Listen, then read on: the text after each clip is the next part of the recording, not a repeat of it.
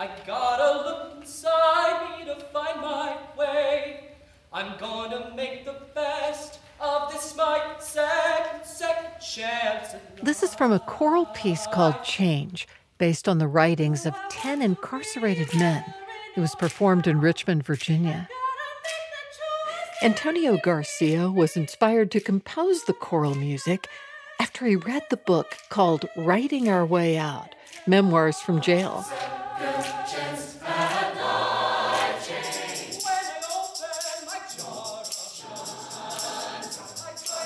I'm Sarah McConnell, and today on With Good Reason, we take inspiration from the writings of people in prison.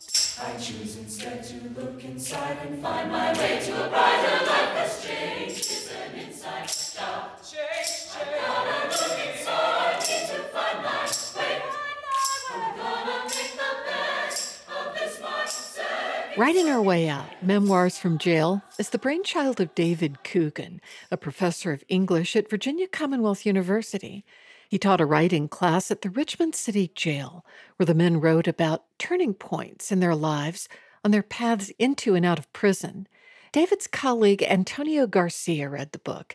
He was so moved he composed an entire chorale called Open Minds, Music That Mends. Antonio's a music professor at Virginia Commonwealth University, and the two of them joined me for the interview. David, Writing Our Way Out is the book you put together with 10 men who are in jail for nonviolent offenses. Why is it called Writing Our Way Out?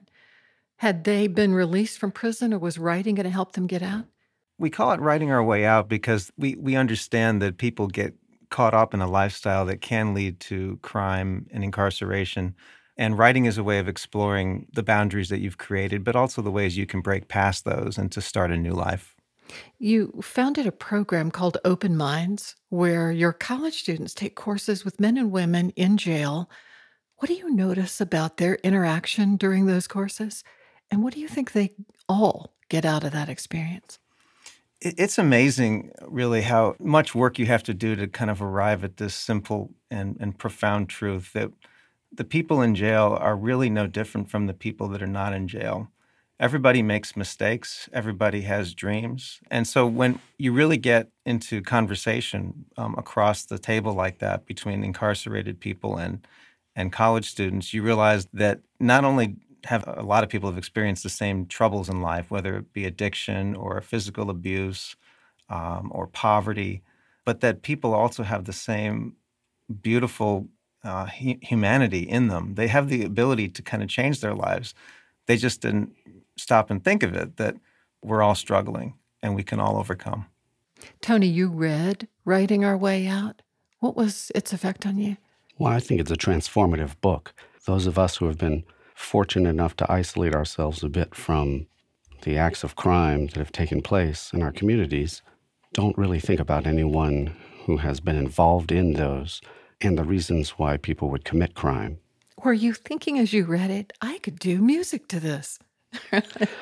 Well, I was. I had met Dave a couple of years previous at a faculty reception. We'd talked briefly, and when I finally got a chance to read the book, frankly, music was jumping out of every corner, off of every page. I couldn't stop hearing music that I could derive from the book, so the most difficult decision was simply what not to write about.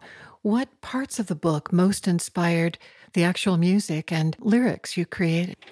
The book had sections that focused on the upbringing of these individuals, the horrible things that happened to them at a variety of points of their lives. And keep in mind that each of these men have claimed full responsibility for their actions. They're not using this book as an excuse. Then their reflection on what led them to that and what path they dream for their future. And the first movement that I drew upon from the book was a scenario titled Hot Dogs. And even that phrase, hot dogs, brings to me a musical picture. And so it was very easy for me to draw on those kinds of musical images as I read David's book. David, would you read from Hot Dogs, and then let's play the musical selection? Sure. This is a piece by Stanley Craddock. Hot dogs. Get your hot dogs, the man at the baseball game sings out. Hot dogs, hot dogs. Anyone want a hot dog? The man keeps on in a high-pitched voice, not knowing that his words are hypnotizing me, sending me deeper and deeper into a trance. For the next few moments, my life is frozen. Where I grew up in the rich area near Bird Park, everybody played sports. My father loved baseball. That's what he understood. But I excelled at football. Any stress in that game I readily accepted. The press, third down, a yard to go, give me the ball.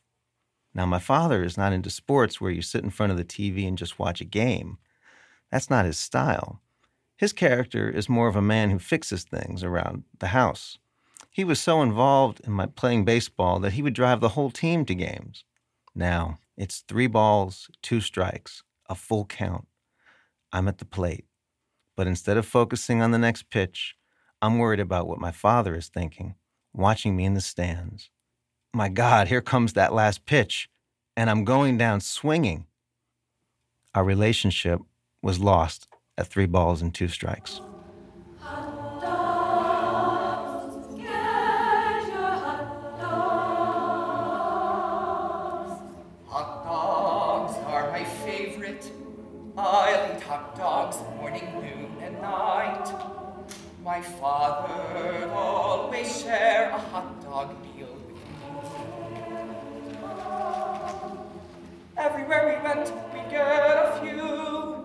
And for me, he'd always get me too. I grew up loving 2 things.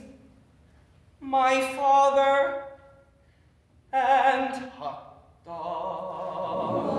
Get your hot dogs.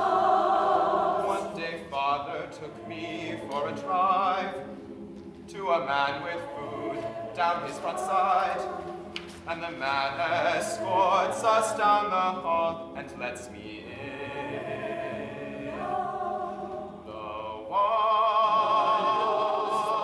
The reason why his relationship with his father was, as he put it, lost was because he was being blamed for all the lack of harmony in the household. Stan had been adopted, was then, as a teenager, whatever problem was happening in the house, he was blamed for it. He accepts a little bit of responsibility for being mischievous, but he doesn't, as he put it, says, I don't think I'm the devil. But his father thought differently and drove him down to Grace Street. And Grace Street was, well, let's say, less about Panera Bread, more about prostitution back in the 80s. And that's where he was living, all alone in a 1-bedroom apartment and taken in by an older prostitute who took care of him and taught him how to survive the streets. What he holds in continuously is this confusion, anger, and frustration at being abandoned by his family. And as a musician reading this book, it was revelatory for me to understand that perspective and to be able to meet Stan as an adult and to really try to educate myself with, as the piece says, an open mind. Because if we don't get to the root causes of child abuse and drug abuse that infect our communities, we're not going to stop the crimes that these folks will later create as adults. David, this next piece is called Hell Was on the Way. Yes, this is a piece by Naji Mujahid, another one of the co-authors of Writing Our Way Out, Memoirs from Jail. My mother is sleeping peacefully on her back with her head turned slightly to the side. She's beautiful, thin, with smooth, ebony skin. To me, her eyes are her most endearing trait. They're large and bright and have this magical sparkle. One glance, and I know exactly where she is emotionally. She makes me feel like I am the only thing that matters. She doesn't wake up right away, but I know she's playing. I can't remember her ever being mad. Even when she gets upset with my brother and me, her demeanor is more like a person who has experienced a great loss. She has this old record player, a cabinet combination made of veneer wood grain with twin speakers built into the sides. It's filled with old records, 33s and 45s. Her favorite artist is Sam Cooke. Every day, it seems, I hear him crooning that the girl was only 16, she was too young to fall in love, and he was too young to know. The melody is slow. The rhythm is contemplative. I climb into the bed, jump down on my knees, and begin tickling her. She doesn't move, so I begin shaking her. When that doesn't work, I start to get worried. Finally, I call my brother, and we both shake her until my brother explains to me that something is terribly wrong. One of the few memories I have of home, the one of my mother dying, is the most vivid. I internalize my pain because I didn't know how to express it. I really thought that that was the worst thing anybody would ever have to go through. But I was about to find out life hadn't even begun to get rough for me and my brother. Hell was on the way. She doesn't wake up right away, but I know she's playing. I climb into the bed and begin tickling her. She doesn't move, so I shake her. It doesn't work. I call my brother, and we shake her, but can't wake her. Of the few memories I have of home, the one of my mother dying is the most vivid. I internalized my pain because I didn't know how to express it. I really thought that was the worst thing anybody would ever have to go through.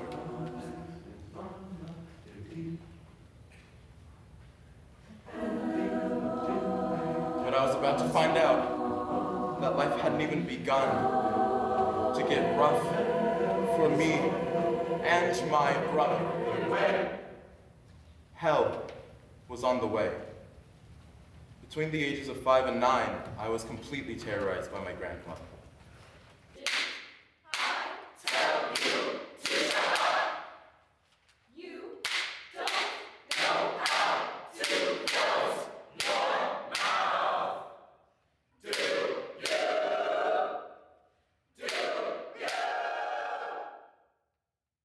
After the concert, one of the contributing authors on the stage was Kelvin Belton. He had written in Dave's book the phrase, second chance at life. And he was there to hear that concert, and now he considers this piece to be his theme song. Really something to really help prompt and provoke and encourage him every day, every minute to seek that path of redemption that he has set himself on. Let us have a reading for this next piece, which is called Change. This piece is written by Andre Simpson, another of the co-authors for Writing Our Way Out. My plan was to continue living drug-free and crime-free, and to do that, I had to replace the drugs and crime with something else. The void had to be filled. After my first bid, I began working as a salesman and getting myself God-centered. I chose to be a salesman because I already knew I was able to sell drugs to every walk of life, and out there, the competition was fierce. So I had to formulate a plan, and sure enough, have a nice talk game. If I didn't use my gift of gab, the other hustlers in the game would have climbed aboard my back and rode me till I stumbled and fell, stealing my air, my strength, my aura. So becoming a salesman on the right side of the fence made pretty good sense to me. You must do the thing you cannot do, Eleanor Roosevelt once said. I applied for the job, knowing I was a convicted felon, but I made the affirmation, and guess what? I got it and flourished. I became the best salesman GHH and Associates ever had. The boss even gave me the keys to the warehouse to run the business. Change is an inside job, and slowly I built awareness into my life. I learned to check my behaviors at the door. You can make a wish or you can make it happen, and I finally decided to make it happen. But immediately, peer pressure attacked me. I didn't want to be labeled a chump, a.k.a. wanting to live right, so I made drug deals. But I still held fast to not using the drugs. When I was by myself, though, I realized that I couldn't do wrong no more. It was incredibly fulfilling for the folks who wrote the book to hear the music and to be able to say back to us as performers and as the composer, yes, you've heard me, you represented us clearly and well. And as I said to Kelvin and to Terrence Scruggs, who was also present afterwards, I said, we don't know you, but now finally we know of you. We can take it from there. We've made a journey to this point. So this final movement that you've heard a piece of and that we'll close with, Change, is really a theme song of hope for individuals, but also for a community. And as Dave read in his text, it's an inside job for all of us. There's nothing that is more an inside job for us as individuals than change. I'm gonna make the best of this my second chance at life. Who do I want to be, whether in or out? I gotta make the choice that keeps me free. I'm gonna make the best of this my second chance at life. Second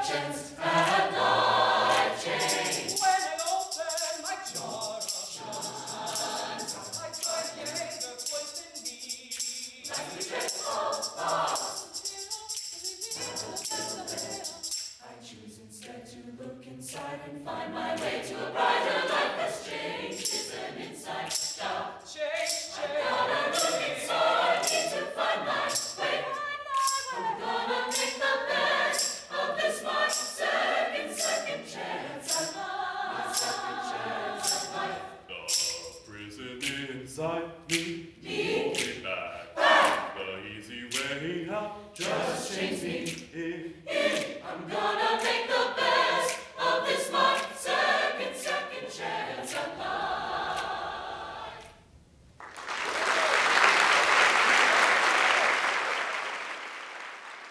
David, where do you go from here? What's next? We've actually already taken the next step. Just this past semester, I worked with our Commonwealth's attorney, Mike Herring, to divert low-level offenders, the same type of people that get caught up in the criminal justice system, to divert them away from the courts and up to campus for the same writing class that I usually teach at the jail.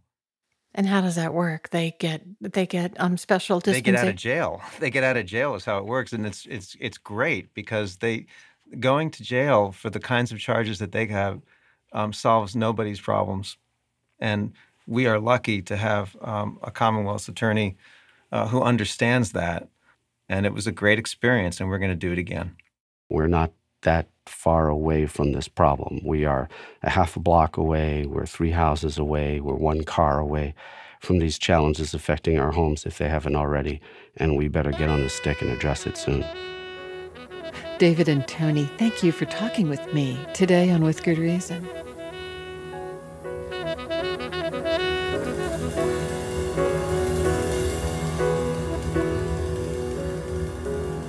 David Kugan is a professor of English, and Antonio Garcia is a professor of music at Virginia Commonwealth University.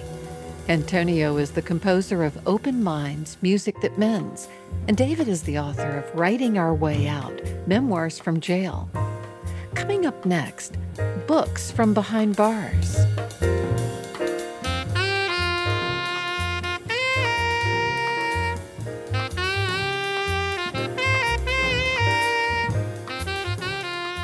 Whether the authors were criminals or innocent or victims of oppression, the solitude and confinement of prison has produced many important writings. Miguel de Cervantes was in debtor's prison when he wrote Don Quixote. Henry David Thoreau wrote Civil Disobedience after spending a night in jail. And Dr. Martin Luther King Jr. was behind bars when he wrote Letter from a Birmingham City Jail. My next guest says prison literature can also be read as an account of vulnerable people who've been disenfranchised and forgotten by society. Josh Iddings is now a professor of writing and communication at Siena College. He was at Virginia Military Institute when we did this interview. Prison is an institution that I think we sort of take for granted in our society, though we don't really get many insights into what's actually happening in prisons. We don't really necessarily know what goes on, what happens. What are prisoners thinking about? Particularly if they're there for long term. What do they worry about? What do they care about? Who are they thinking about? Why do they take up writing? What have you learned they do think about behind bars? I think they think about everything that we think about, from their politics to who they love. You get someone like Dietrich Bonhoeffer, who's imprisoned for trying to assassinate Hitler. He's a pastor. A lot of his writing from prison is theology. This is a guy who's likely to be executed. He does end up being executed just a few weeks before actually the fall of Hitler. He's worried about the ways that we interpret God and what we think about God. To me, that's super compelling. Prisoners think about, their sexuality. You look at someone like Oscar Wilde, who most of us know as this great Irish author, who's imprisoned for essentially being gay. Even in prison, he still produces writing. He writes The Ballad of Reading Gaol. How far back does prison writing go? We've had it since people wrote. Yeah, sure. So we've had people who write from prison, who write about their experiences in prison. Some of the most famous names in literature have produced something that people would consider to be prison writing. Cervantes, John Bunyan's Pilgrim's Progress, Boethius, Dostoevsky. Malcolm X, in his autobiography, writes about his experience in prison. What was he in prison for? He was in prison for larceny. As opposed to some prison writers, he committed a crime. There are some prison writers who write about the fact that they think they didn't commit a crime. Leonard Peltier tells us he thinks he's in prison because he is American Indian. Bobby Sands in the north of Ireland thinks he's in prison in part because he's an Irish Republican. He's an IRA member.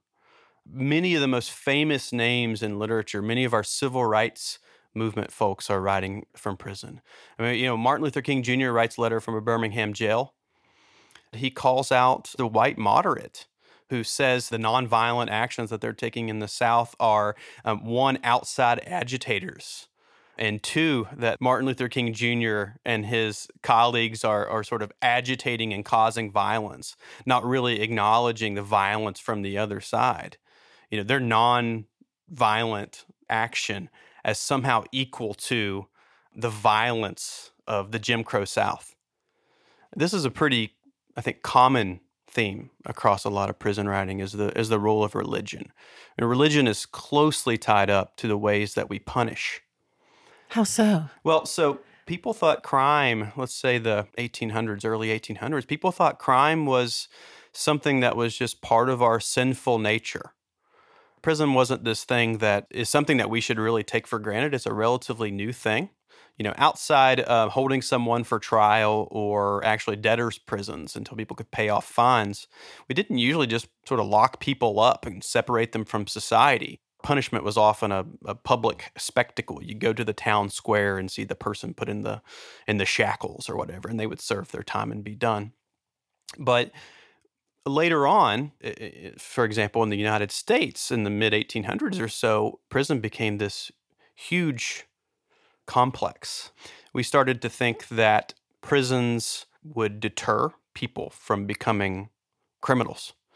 It wasn't until later where we thought people could be reformed. And part of that was, again, a connection back to religion. Does God see us as someone that's capable of being reformed or changed, or can we sort of repent? Do you remember when you were young, when you first were exposed to writings by people from behind bars? Do you remember your reaction to it? Yeah, I think for me, the first person that really drew me was Bobby Sands. He's an IRA prisoner in the north of Ireland in the mid-70s. But he's seen there as a terrorist. Oh, absolutely. Claiming he's a freedom fighter. So up until the mid-70s, IRA prisoners were considered POWs. They could wear their own clothes, their street clothes. They were able to educate themselves, to read and political texts and that sort of thing. And then the British government revokes that status. That's so important to them that they go on 2 hunger strikes. The second hunger strike actually results in the death of 10 people. Bobby Sands is the first. To die? He's the first to die, yeah. He's on strike for 66 days. So those 10 members died, but they're striking against this status as POW, which to some readers might seem so minor.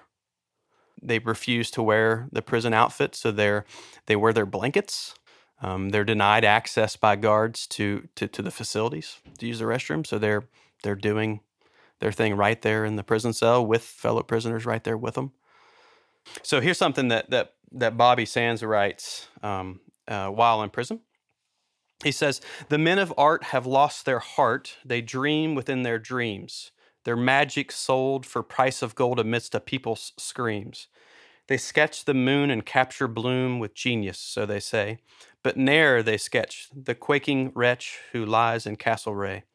The poet's word is sweet as bird, romantic tale and prose, of stars above and gentle love and fragrant breeze that blows, but write they not a single jot of beauty tortured sore. Don't wonder why such men can lie, for poets are no more. And where are those whose holy prose have gave them haloed fame? They kneel and pray, or so they say, and play their little game. For politics and love don't mix, as well the vanquished know. So genuflect, you tortured wreck, and bear your cross of woe." Yeah, I think for me, what you see a lot of prison writers do, and Sands is certainly one of them, is call out the greater society, call out the religious leaders, call out the people that say they're the artists, the poets, the speakers for generations, and say, look what's going on here. Look what we're going through. Look how we're being treated.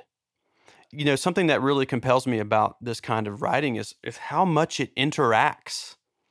When you see the civil rights movement in the north of Ireland for Catholics, and they're holding up signs quoting people from our civil rights movement, Malcolm X, Martin Luther King Jr., et cetera, to me that is compelling, that we all should be fighting for sort of social justice issues, equality, not having people in our society feel like they're second-class citizens. Do you see ramifications for today? You know, one thing that I think is interesting is what conclusions these writers are drawing about society. I think sometimes we forget the histories of issues of inequality, for example. But you can go back as far as, you know, if you want to look at someone like Frederick Douglass, who's not obviously, as a former slave, is not writing as someone who's imprisoned in the fashion that we think of in terms of, you know, you commit a crime. Obviously, he's not committing a crime to be confined in the way that slavery confines him. But the issues that he's writing about, the social justice issues of his time, he's calling out the clergymen in exactly the same way as King is doing. And you have people today who are writing like Michelle Alexander or Keeanga-Yamahtta Taylor. You know, they're making those connections between slavery, Jim Crow, and what Michelle Alexander calls the new Jim Crow. Which is? The idea that we have built a society of second-class citizens that primarily affects Black and other people of color. You know, the idea of mass incarceration as a way of controlling and making second-class citizens of people of color, for example.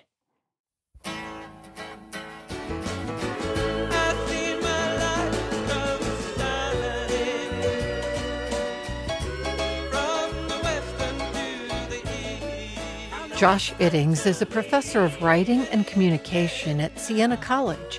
He was at Virginia Military Institute teaching cadets when we did this interview. This is With Good Reason. We'll be right back.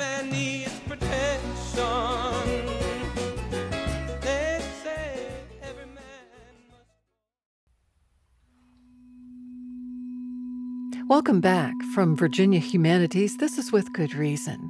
A warning, the next segment contains discussion of child abuse and sexual trauma.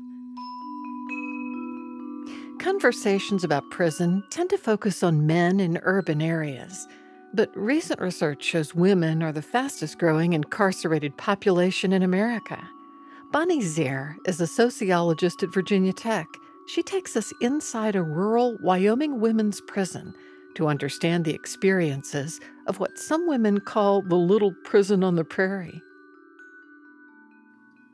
Bonnie, you interviewed dozens of women who were either incarcerated there or had been. What brought you out to that remote prison in Wyoming? Well, we knew that it was the smallest prison, or nearly the smallest in the entire United States, only got 250 beds. We also knew it's one of the most remote prisons in the entire country. Can you describe the prison? What was it like?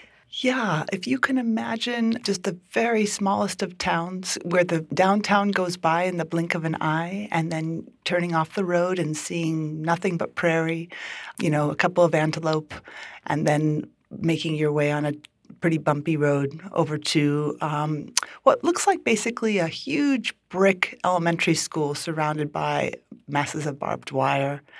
There's nothing to see for miles and miles except the big sky. It's so remote, the women even call it the little prison on the prairie, right? That's right. We also heard names like Camp Cupcake and Barbie Boot Camp.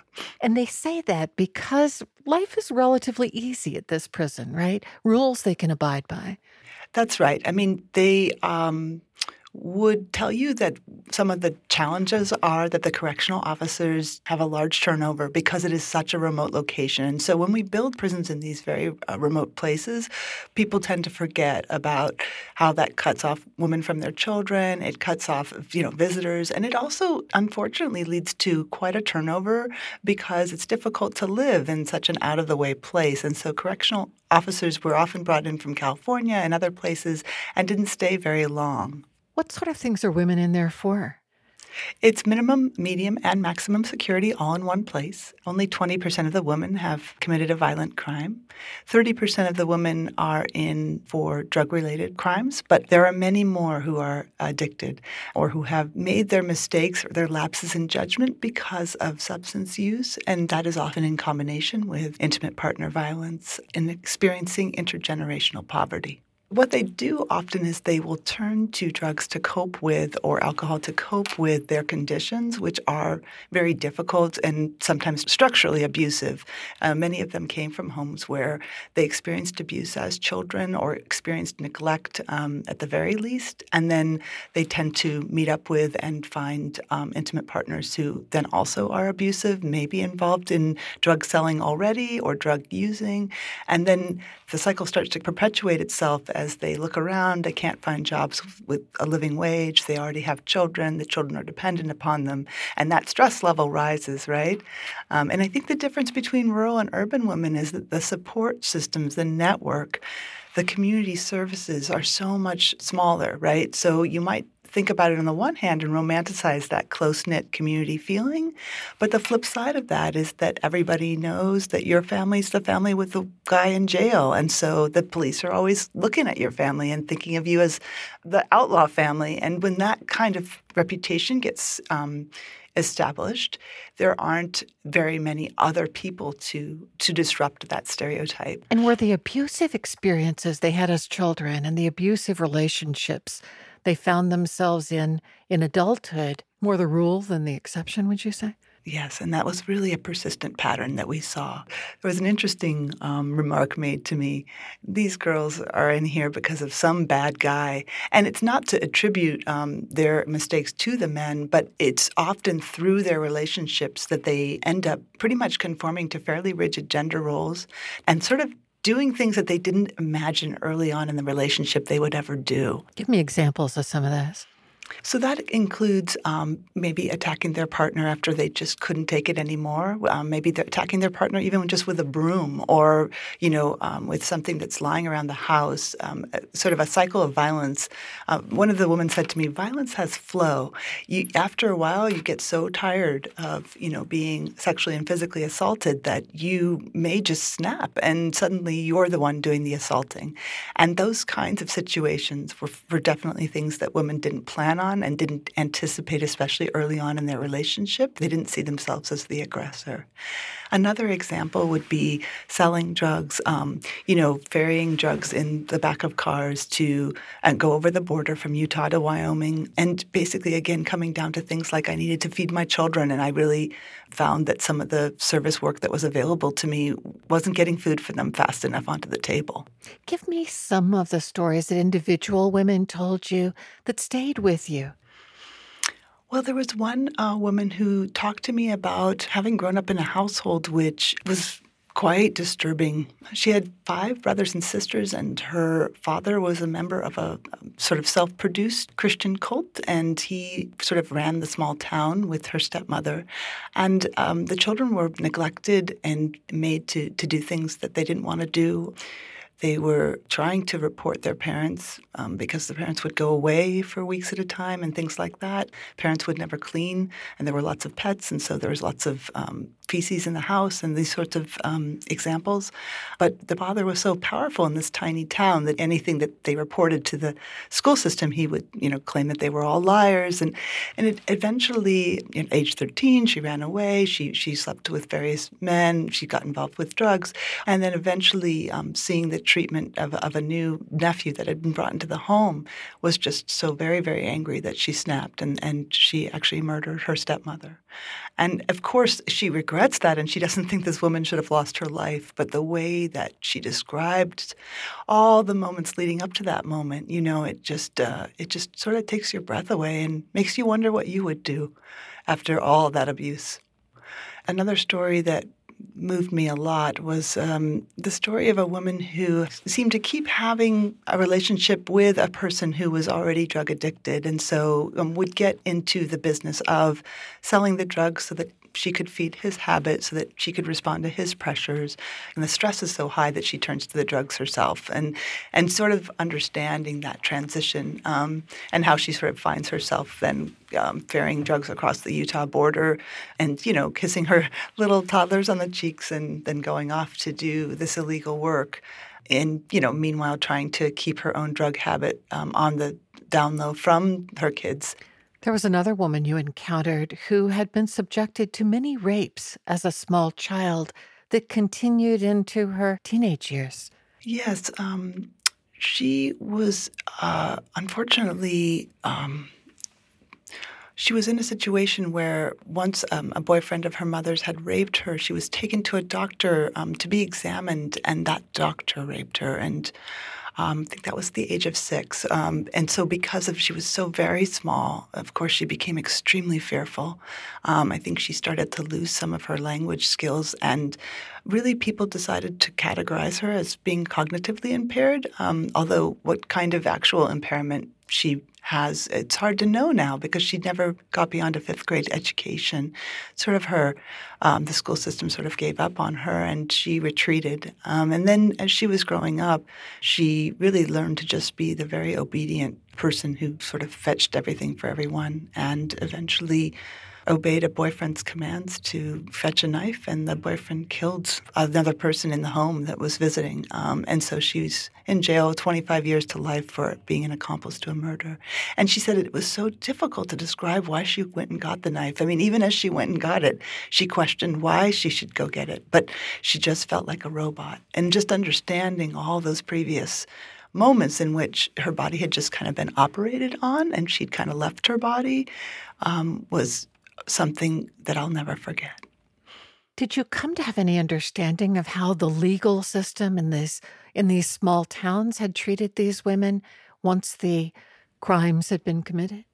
Well, one moment that stands out to me is when a woman told me that the judge announced that he was going to lock her up for killing her husband and make her an example for all Wyoming women. This betrayal of the gender roles, this idea that these women are coming from pretty rigid and old-fashioned ideas about gender, which gets them internalizing the stigma of whatever their situations are in the first place. Why can't I get out of this job and get more food to my children? Why can't I stop using these drugs? I must be a terrible woman. That's already operating in their minds. But when you have the system sort of judging you in that way and deciding that, you're a deviant, it really doesn't provide a space in the imagination for these women to try to go forward, to build their skills, and to try to prepare for citizenship on the outside of the bars. Were they less able to find these kinds of services because of how remote their circumstances were? Exactly. A lot of people live in small towns far, far away. So they live in towns of 2,000 to 8,000 people. The services are not available, or they don't have reliable transportation to those services, including sometimes things like AA and NA, 12-step programs that have really been useful for a lot of people. How much do you think untreated mental health problems contributed to the prison experience for many of these women? What I would say is that the women badly needed help before, but also during their time in the prison. There was only one counselor per 50 women.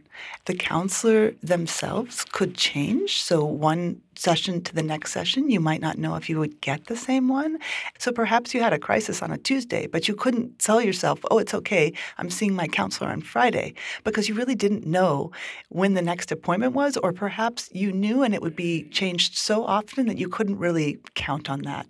And so that I found to be something we really need to try and fix as a society. If we are saying to these women, please rehabilitate yourselves, get ready for being great, upright citizens when you get on the outs, how are we not providing some of the most basic ways that they could start to put together that self that they can present to the world and become employable with? How many of these women were also mothers? You know, most of them, I would say more than 2/3 of the women were mothers. It turns out we don't provide very optimal situations for these mothers to continue to connect with their children, and the women were really inclined to tell me about that. If there was one thing that they told me that kept them feeling hopeful and alive, it was a relationship with a family member, particularly if it were a child. The children represented their future to them, and unfortunately, if your child was actually staying with a family member, which sounds like a pretty good thing, and was not in foster care, then there was no provision for Skyping with the children.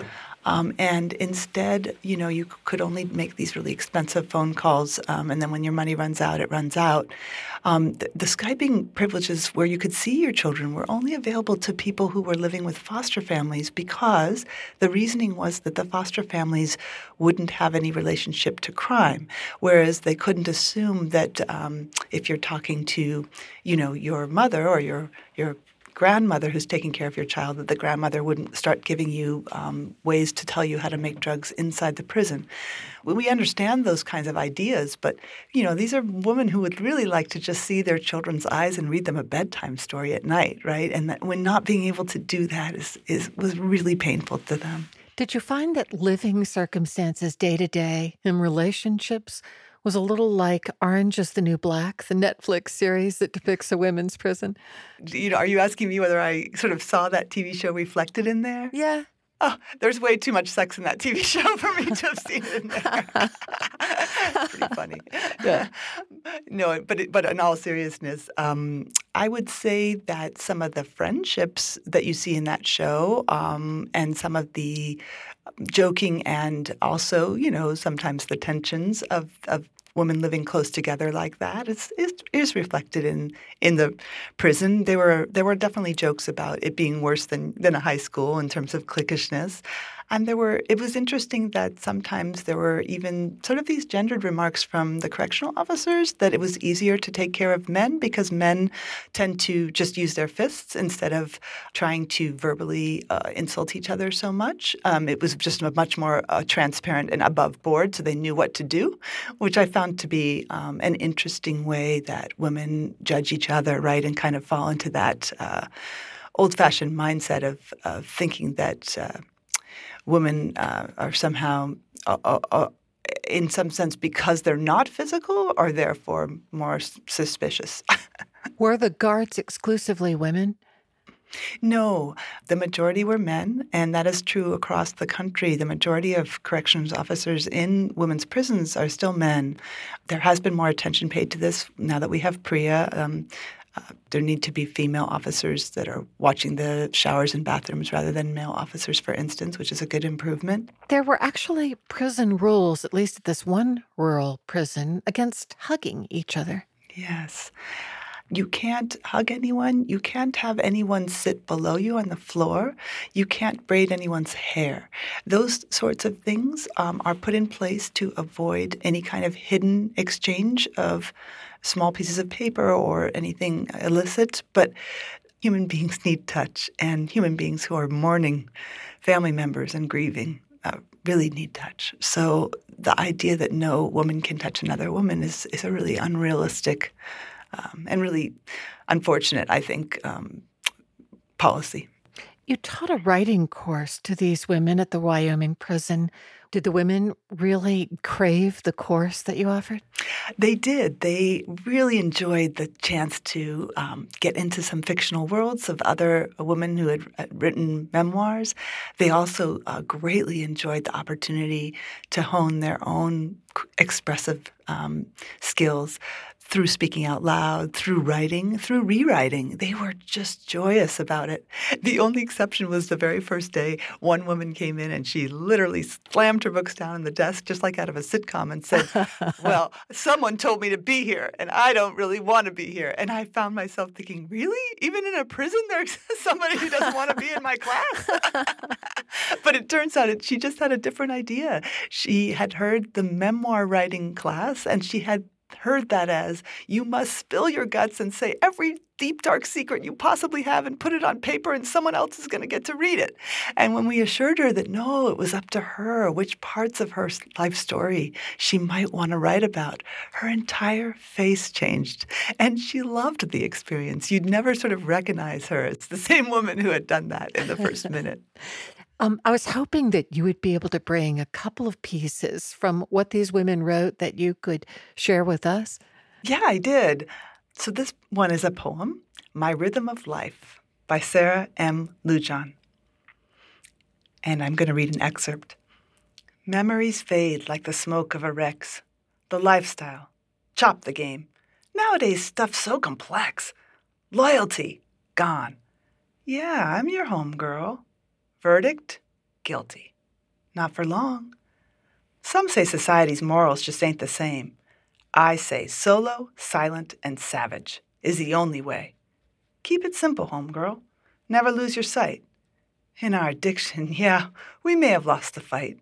Have we lost the battle? God only knows. Come, jump on the saddle. Take a chance and see what life unravels. I'm jaded, full of life's own riot. I've done searched high and low for my own rhythm to give. Trying to drown out this demon, it's tiring. It's my turn to live. No more chances, no more games. I throw up deuces to these Mark A. lames. I'll find my rhythm. I'll find my way. I'll put a stop to this cutthroat charade. All I know, homie, is for me, it ends today. My rhythm of life. She is native, coming from the reservation, and she was involved in several different sort of, I think what you'd probably call them is youthful escapades. And then finally, as a person who was addicted, she got caught stealing a car, and again, no real intention of stealing a car. Part of the whole unfolding and unraveling of that evening. Which I guess what I would remember most about her was the lift of her chin. She was a proud, self-possessed woman who knew she had really made some big mistakes and was hoping to turn things around. Only 25 years old. Are there opportunities for the women to reform within the prison walls? Are there some good programs? Yes, there's a program that has mixed reactions from the women, but I did want to tell you about it since it's such a striking part of the time there. Some women go into the intensive treatment unit, a separate living complex for those who are working on changing a pattern in their lives, usually addiction. And they go in for about 7 to 9 months. And the good news is that many of these women really appreciate the chance to work on themselves. They do a lot of journaling, a lot of reflection, a lot of work with 12-step and in small groups.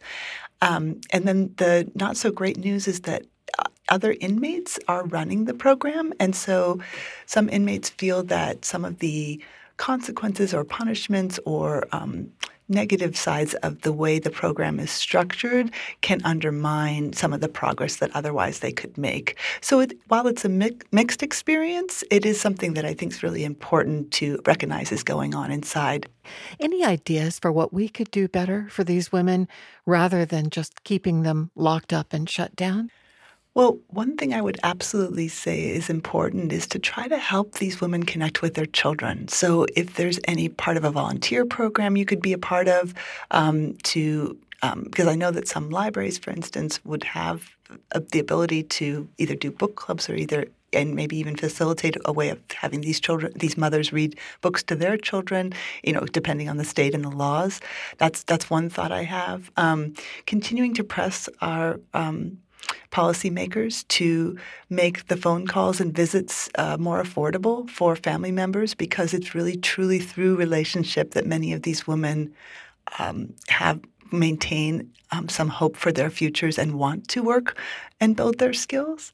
And then finally, there needs to be a lot more programming that's less focused on individual choices.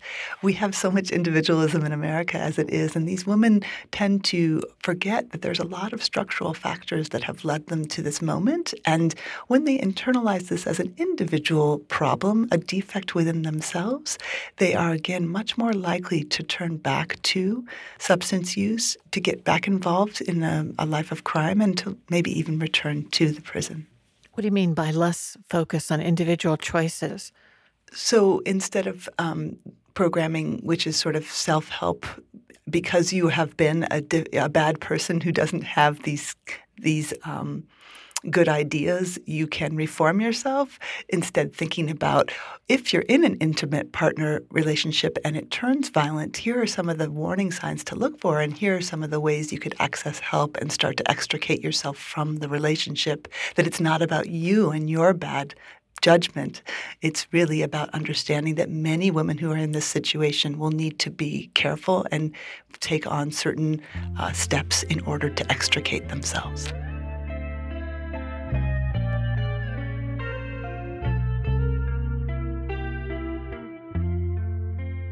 Bonnie Zare is a sociology professor at Virginia Tech. She's co-editor of Outlaw Women, Prison, Rural Violence, and Poverty on the New American Frontier. Support for With Good Reason is provided by the University of Virginia Health System, pioneering treatments to save lives and preserve brain function for stroke patients. UVAHealth.com.